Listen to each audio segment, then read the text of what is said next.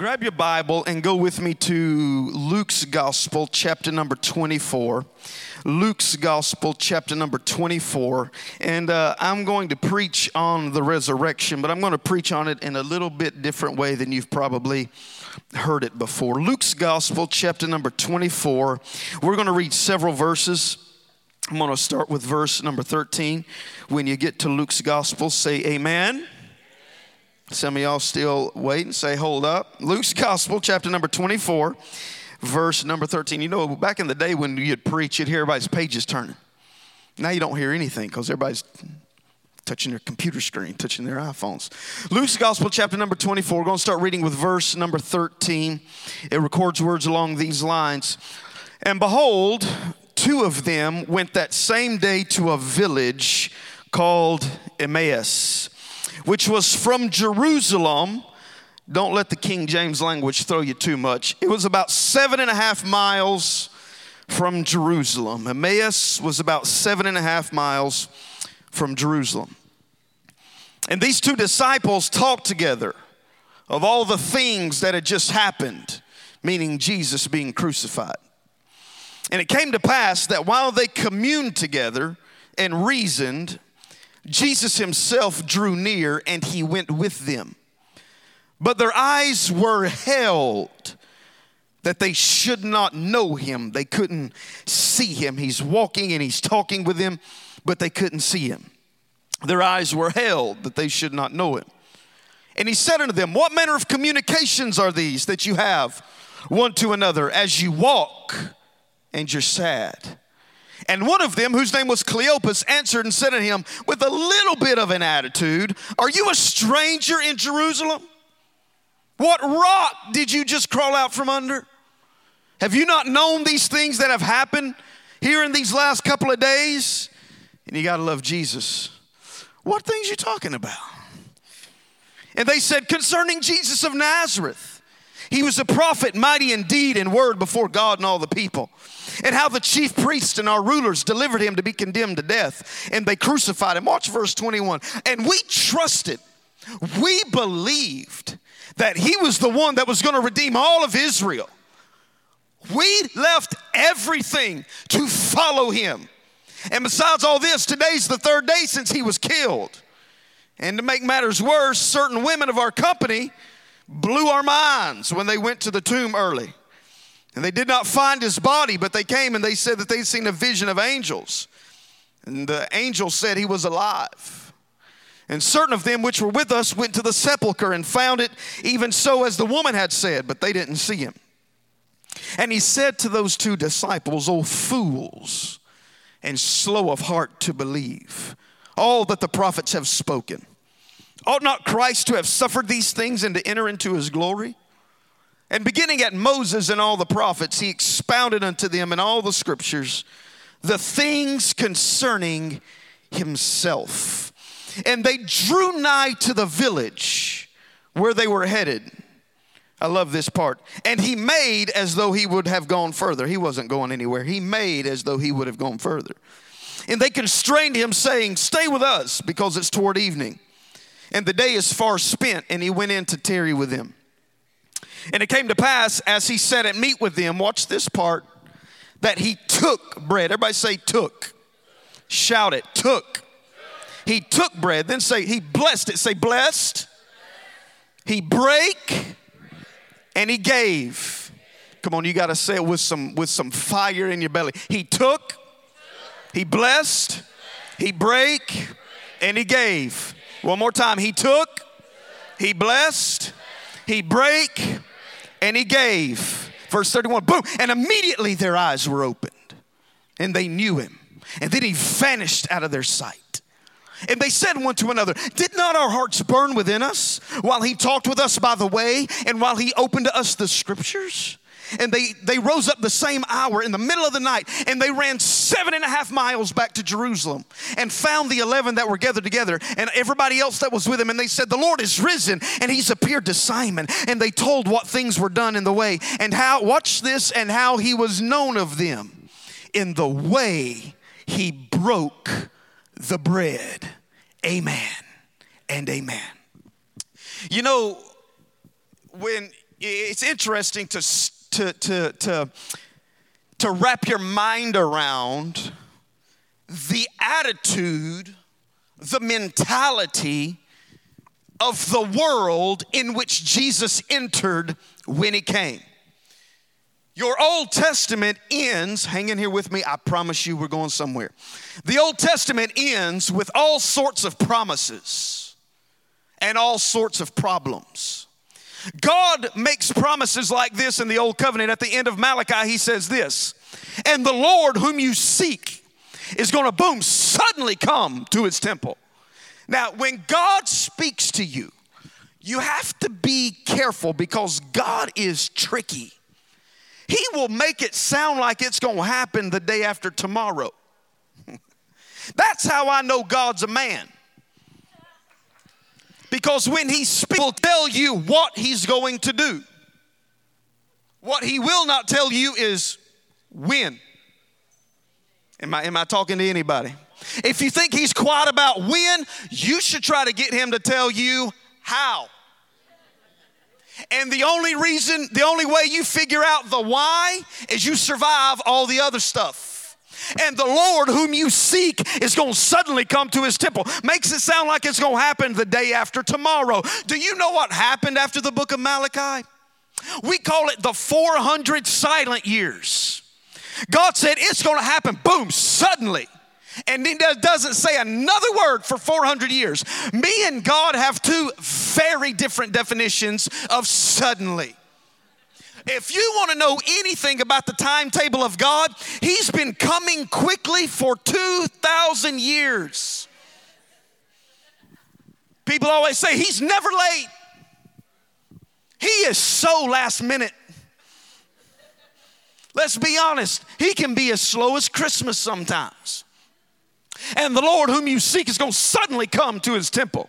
He's going to show up. And for 400 years, the people of God are having to believe for this promise to come to pass. For 400 years, they're having to tell their children and their grandchildren and their great-grandchildren and their great-great-grandchildren and on down the generations. They're having to tell them, we don't know why God hasn't showed up yet. All we know is that he's not a liar and he's going to perform everything that he promised. Could you imagine what it was like to look in the eyes of your great-grandchild and say, I don't have an answer for you. All I know is God's not a liar and he's going to perform everything that he promised. That is the world in which Jesus entered. Boom. Jesus shows up on the scene and all of Israel is abuzz because now they are believing this is it.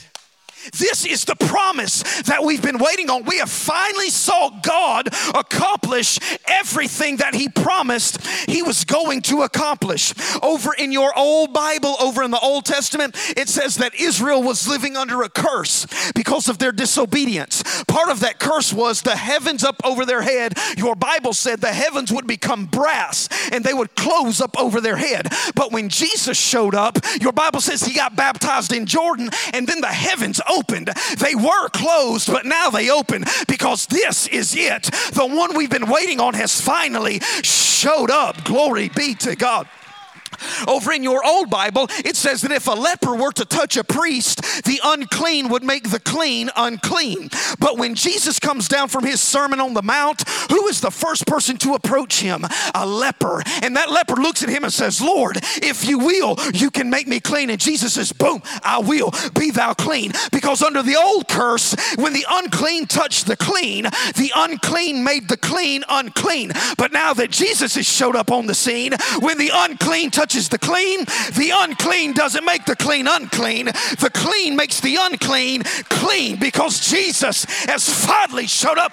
This is it. This is the one we've been waiting on. This is it, man. This is it. This is the second Adam that came to recover everything the first Adam forfeited. This is it. Can you imagine how that daddy felt when his son that was thrown into the fire and thrown into the water his whole life, Jesus rolls up and delivers the boy and he's healed and then he's in his right mind. You know that daddy had to think, this is it. This has been the answer to everything I've been believing for. How do you think the woman with the issue of blood, I'm preaching better than you, amen. How do you think the woman with the issue of blood failed when for 12 years she couldn't get that blood to stop. And finally she touched his robe and she said, "Oh, this is it. This is what I've been waiting on." Hope has come alive. I love reading the gospel stories. When we got ready to plant this church and we decided to call it Hope Unlimited, I was gripped by the concept of hope. I would read through all the gospels and I would read all of these traumatic situations and all of these terminal illnesses and all these dire circumstances. And I would read in there, and then I would read when hope would show up, because it would say things like this: "Then Jesus entered the village and healed everybody that was sick." I want to slap the gospel writers. You can tell they were men too. You got this amazing story of this dad whose boy's been bound by a devil, and you gave it 2 verses. Thrown in fire in the water, got healed. Thank you. Thank you. If that was a woman writing the story, she'd have been like, "All right, this is what happened." Okay. This is what was going through my mind. I was thinking like this, and I was like, OMG. And then Jesus showed up. And then I was like, "Is that Jesus?" And my girlfriend was like, "Yeah, that I think." And then she was like, and then boom, hope shows up on the scene. Hope shows up on the scene. Can you imagine the buzz all around Jerusalem that this could really be it? This promise we've been waiting on for 400 years. This is finally it. So he's walking down the road, walking down beside the Lake of Galilee, and he's just pointing at people saying, "Yo, follow me." Didn't tell them where he was going, didn't tell them how long they were going to be gone, but said, "Follow me," because there was something so magnetic about Jesus that he could just walk down beside people, say, "Follow me," and they would shut down their businesses and shut down their lives to follow this man. They put all of their eggs in the same basket and said, "We believe this is it. This is the one. He is the one." And then he goes off and dies. Can you imagine the disappointment? I laid down everything for you, man. You ever had one of those, "This is it," only to be met with, "This ain't it"? Y'all ever had one of those? I know you have. "You the one." You ain't the one. You ever booked a hotel online and you look at the pictures and you think, "This is it"? But when you pull up to the hotel, you look at the pictures on your phone and you look at where you're about to sleep and look at the pictures on your phone, like, "This ain't it." Some of y'all in high school, you believe that boyfriend, you believed he was the one. And then you find out he don't even like his own mama. You ain't the one. Can you imagine the devastation? Can you imagine the disappointment that we gave up everything to believe you? We laid down our whole life to follow you. We cut off our families to follow you. Everybody in our family, when we would go eat for Thanksgiving, were telling us how stupid we were for chasing you around Jerusalem. And now you're dead. Not only are you dead, we can't even find your carcass. Can't even find your body to go mourn you at least once a year. So you find 2 disciples leaving Jerusalem, going back home to Emmaus, because they're done. Going to go back home after following this man for 3.5 years. Now he's dead. And we feel stupid for believing this. That's why your Bible says hope deferred makes the heart sick. There's nothing as crippling as disappointment. So they're going back home, walking down the street, talking between themselves. And when you read some of these stories in the Bible, you got to read it with some of that Medea, Diary of a Mad Black Woman attitude. Can you believe? Walking back home. Can you believe? It feels so stupid. Followed this man for 3.5 years.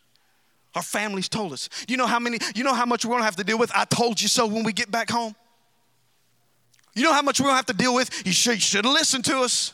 We told you were missing it. We told you were crazy. They're walking back home 7.5 miles. Pick up the pieces of their life. Try to mend relationships that they severed because they decided to believe Jesus. Pick up the pieces of what's left. They're walking on the way home. Leaving Jerusalem, I am done. And as they walk home, Jesus shows up out of nowhere. Starts walking with them.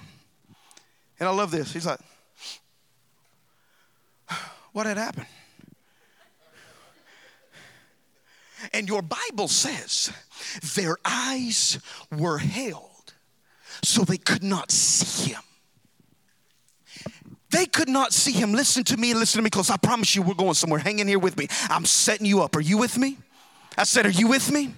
I'm setting you up. The Bible says that they could not see him. They could not see him not because he was hiding, but they couldn't see him because they were blinded by their own pain.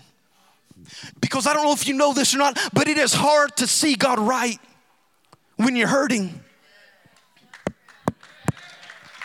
Have you ever been hurting? Have you ever really been let down? Have you ever really been disappointed and try to figure out, God, where are you at in the middle of all this? I can't make heads or tails of none of this that's going on. It's hard to see God right when you are hurting. It's hard to see God right when you're disappointed. That's why your Bible says when the disciples were in the boat and the boat was rocking, they see Jesus walking across the ocean. And do you know what they say? They point out and they say, look, it's a spirit. Because they couldn't see him right. Because they were in the middle of a storm. And it's really hard to recognize God. It's really hard to see God moving when you're in the middle of a storm. It's John the Baptist. When he's standing in the Jordan waters baptizing people, Jesus walks down by the Jordan and John boldly proclaims, this is the Lamb of God. He takes away the sins of the world. But when John gets thrown in prison, he looks at his disciples and he says, listen, y'all go ask him, are you the one? Or do I need to look for somebody else? John, what happened to all that boldness? I thought you knew. You told the nation, this is the one, this is it. And now you're going through something. And you don't know if this is it or not. Because it's hard to see God right when you're hurting. So they're walking down 7.5 miles. And I have to ask myself the question, could they not tell who he was? I'm not deep. I'm a simple man. Could they not tell who he was by his countenance? Did this not ring a bell?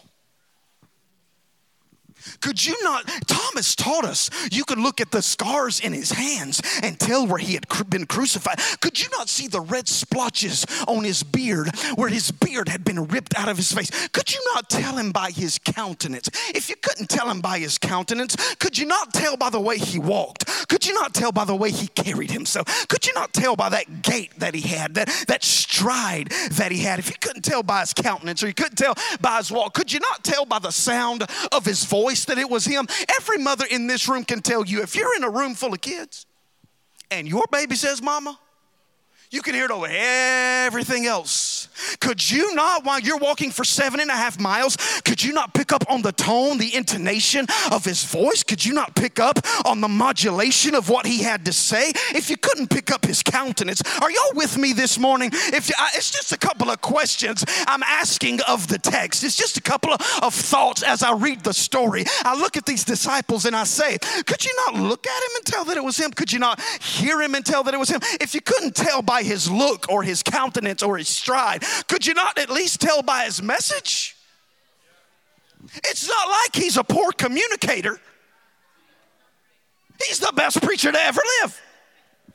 And he's preaching the same thing he always preached, himself. So he does this.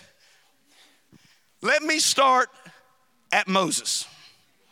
We got 7.5 miles. Let me start at the front and let's work our way through this. And for 7.5 miles, they hear the greatest expositor in the world untie the mysteries, beginning at Moses and walking all the way through the Bible, the mysteries concerning himself, and they still cannot detect that it's him. Could you imagine listening to Jesus on a 7.5 mile walk? I would take timeouts all the time. Time out. 5 steps, time out. What? You know how long it would take to walk 7.5? You know how long it'd take me to walk 7.5 miles? Days. Huh? You don't get a body like this by working out very often. I tell some of our Bible college students, I say, this is a secret. When you get changed, when you look like me and you get changed at home, you just have to pray and speak in tongues so your wife remembers why she married you. Could you not tell? So for 7.5 miles, now it's getting dark. Hang in here with me because I'm setting you up. Now it's getting dark and they go in to eat. And your Bible says that he made as though he would have gone further. See y'all later. No, stay. All right. And your Bible says when he sat down to eat, it's what we call communion. When he sat down to meet, when he sat down to commune with them, your Bible says that he took, come on, help me out now, that he took the bread, come on, I'm gonna stay right here till we get it right. Then he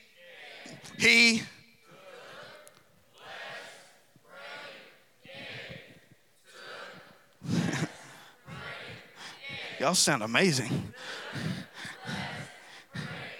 And boom, immediately their eyes were opened.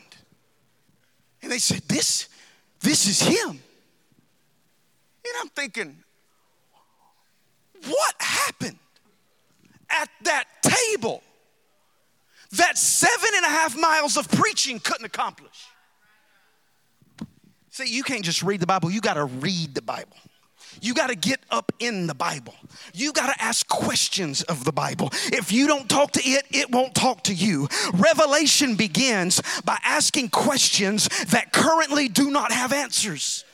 And so I look at the text and I say, what happened at that table that a 7.5 mile journey of listening to this expository preacher untie the beauties of the mysteries of the text? What happened during that 7.5 mile journey that couldn't be accomplished that happened at that table? Then it hit me. Immediately their eyes were open. And then my mind races back when he got ready to feed the 5,000. You know what he did? He took that little boy's lunch. He took it. Then your Bible says he blessed it. Then your Bible says he broke it. Then your Bible says he gave it. When he got ready to feed the 4,000, you know what the Bible says? He took that bread. Then he blessed that bread. Then he broke that bread. Then he gave that bread. He never operated outside of his own order. When he got ready to eat with the disciples, on the eve of his crucifixion, your Bible says they sat down at the Last Supper and he took the bread, then he blessed the bread, then he broke the bread, then he gave the bread, and immediately their eyes are open, because anytime God gets ready to commune with you and me, he's going to take us through the same process. He's going to take us, then he's going to bless us, then he's going to break us so he can give us. Everybody in this room, you are somewhere in the process of communion. You are somewhere in the order of the breaking of the bread. God walks everybody in this room. He will take you, then he'll bless you, then he'll break you, so he can give you. Are you listening to what I'm saying? Are you listening to what I'm saying? I'm trying to encourage you in some twisted kind of way this morning. That if you're in the taking, good. Because the blessing's next. If you're in the blessing,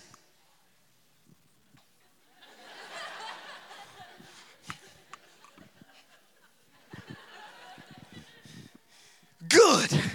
Because the breaking's next. And if you're in the breaking, good. Because the giving's next. You can take any character in your Bible. You can take any character in your Bible, and God walks every one of them through the same process. Let's take Moses. Jesus started at Moses. How about we start at Moses? Your Bible says that Moses was taken out of the water by Pharaoh's daughter. You know what Moses' name means? It means to be drawn out. It means to be taken, because God was taking him, and then God set him in Pharaoh's house because God was blessing him. Then God set him on the backside of a desert because now God was breaking him.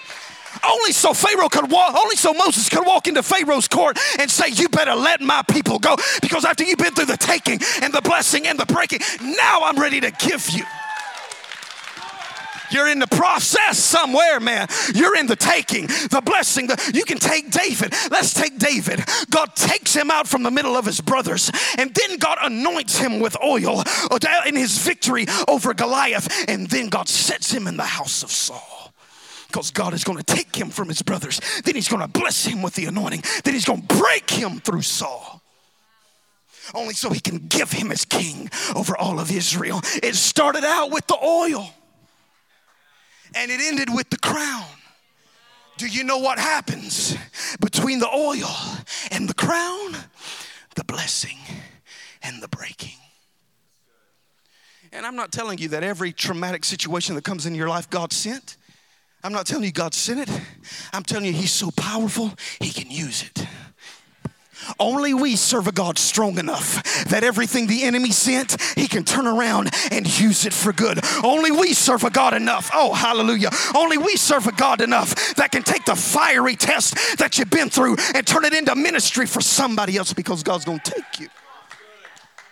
He's going to bless you.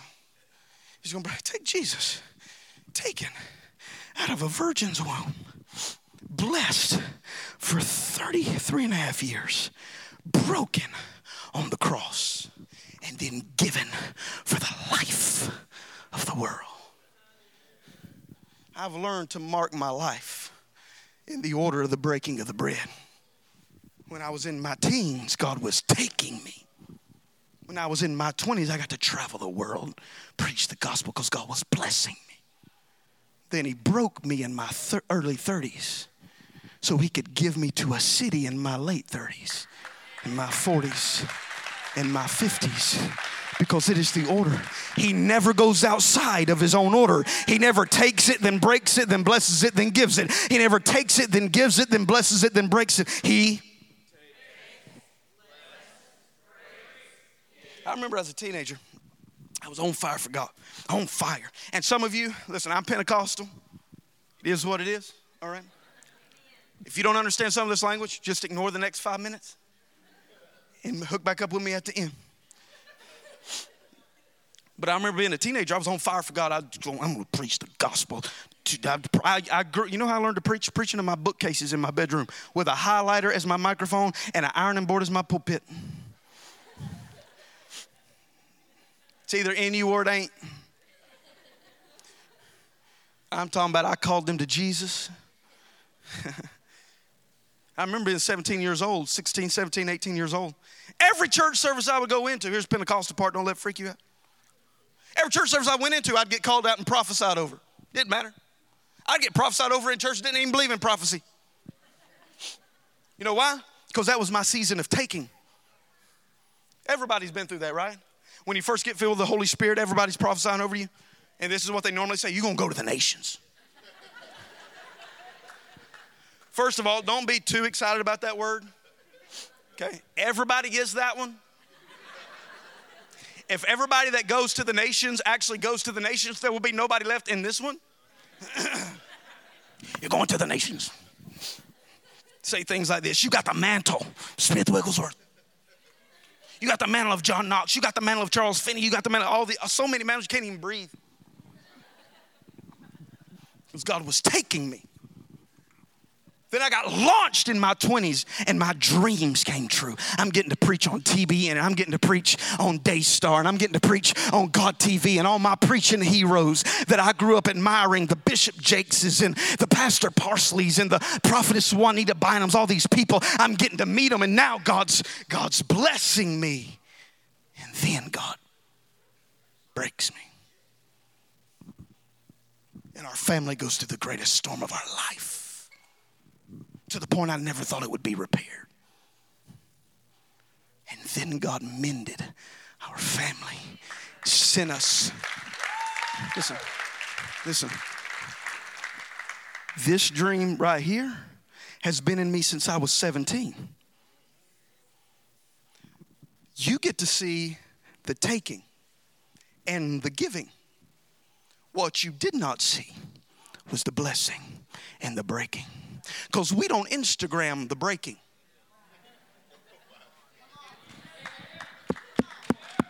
We don't Facebook the hell we going through. We don't Facebook when you ain't got enough money to go out to eat with everybody else, and they taking pictures on Instagram and posting it, and you think, I wish I could go, but I got 4 cents in the checking account. Y'all ain't with me this morning.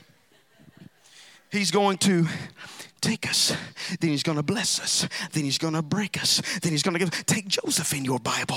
God takes him out from the middle of his brethren, and then God establishes him and gives him dreams of the nation bowing down to him, because now God's blessing him, and then God sends him to the prison because now God's got to break him. God's got to break him. But in the breaking is the multiplying. You will never reach your full potential when you refuse to submit to the breaking. Because when that boy brought his bread, he had 5. Had it not been broken, it never would have multiplied. And if you ever want to do everything God's called you to do, you're going to have to go through the taking and the...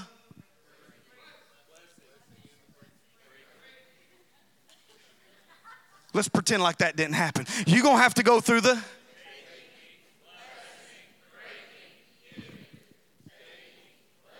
You got to say it with some fire. Taking, blessing, breaking, giving. Come on. Taking, blessing, And I've learned this about God. God treats us like an old typewriter. Y'all young people don't know what that is. You can Google it when you get home.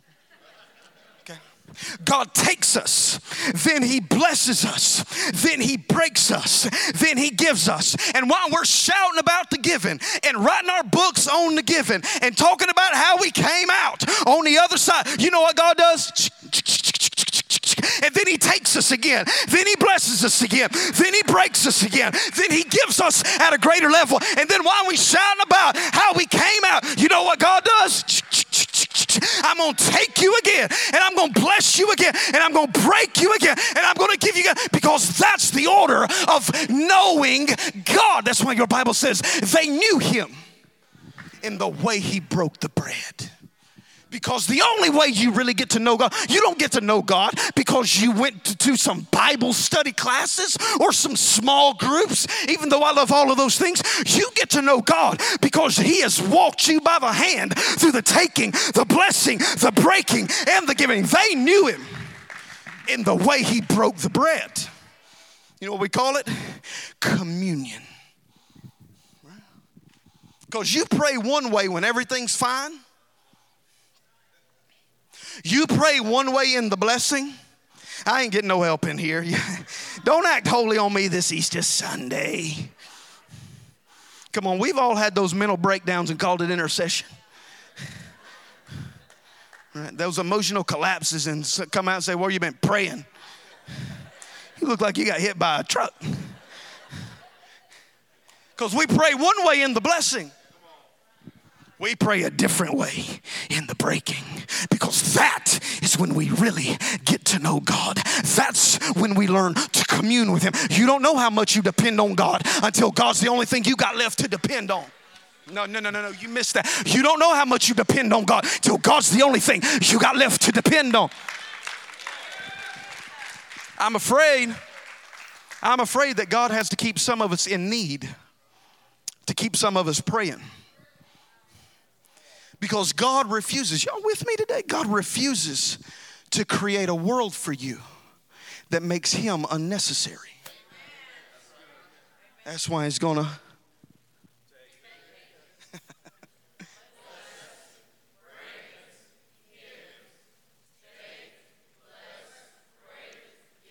That's what Easter's all about. These men. Go ahead, Will, you can begin. These men with all of these promises and hopes and aspirations and dreams. This is it. This is it. You ever had those moments where you thought, you know what, things are turning around for this family. Things are turning around. Things are looking up. You get that raise at work. Money's turning around. Glory to God. Then you get in a car accident and got to have surgery. That's real life. Y'all hear me? That's real life. get a raise at work, glory to God. Then mama has a stroke and ain't got nobody to take care of her. Man, I thought this was turning around. I thought this was it. But it's starting to feel like this ain't it. And the message Jesus is trying to tell them at Easter is this: hope is never dead. It might feel dead. It might look dead. Like my body in the tomb for 3 days, it might look dead. You couldn't even find my body. Sometimes you can't even find hope. But it's never dead. Let me explain to you what's going on. You're just in the order of the breaking of the bread. You're just in the taking and the blessing and the breaking and the giving. I remember I was in college one time. I'm going to close with this. I was in college. I'm a college dropout, by the way, in case you're wondering. I got an amen.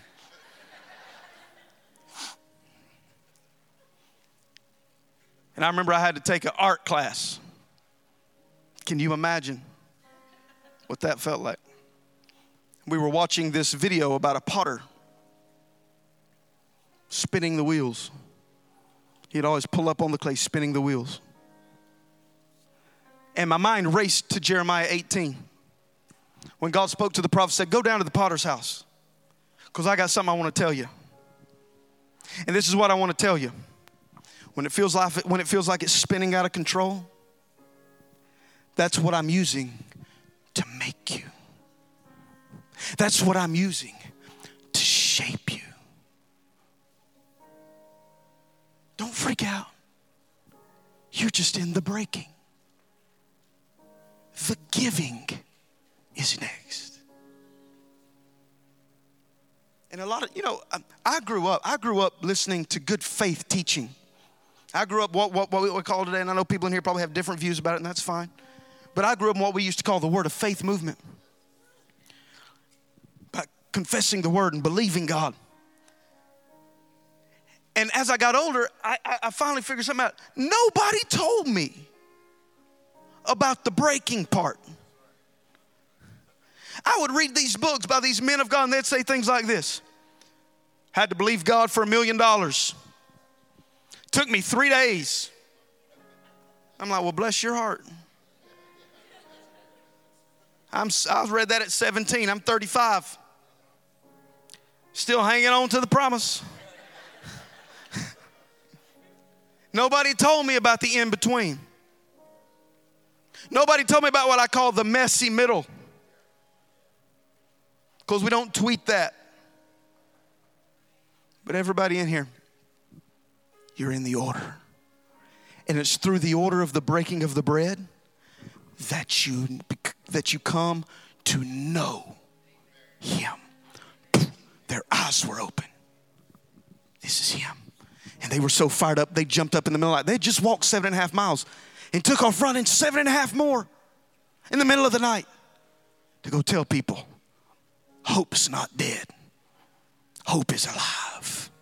And God brought you here this morning to hear us screaming this in your ear. The promise isn't dead. Hope isn't dead. Faith isn't dead. Belief isn't dead. The promise isn't dead. It is very much alive. You, my dear, you're just in the order of the breaking of the bread. Stand upon your feet.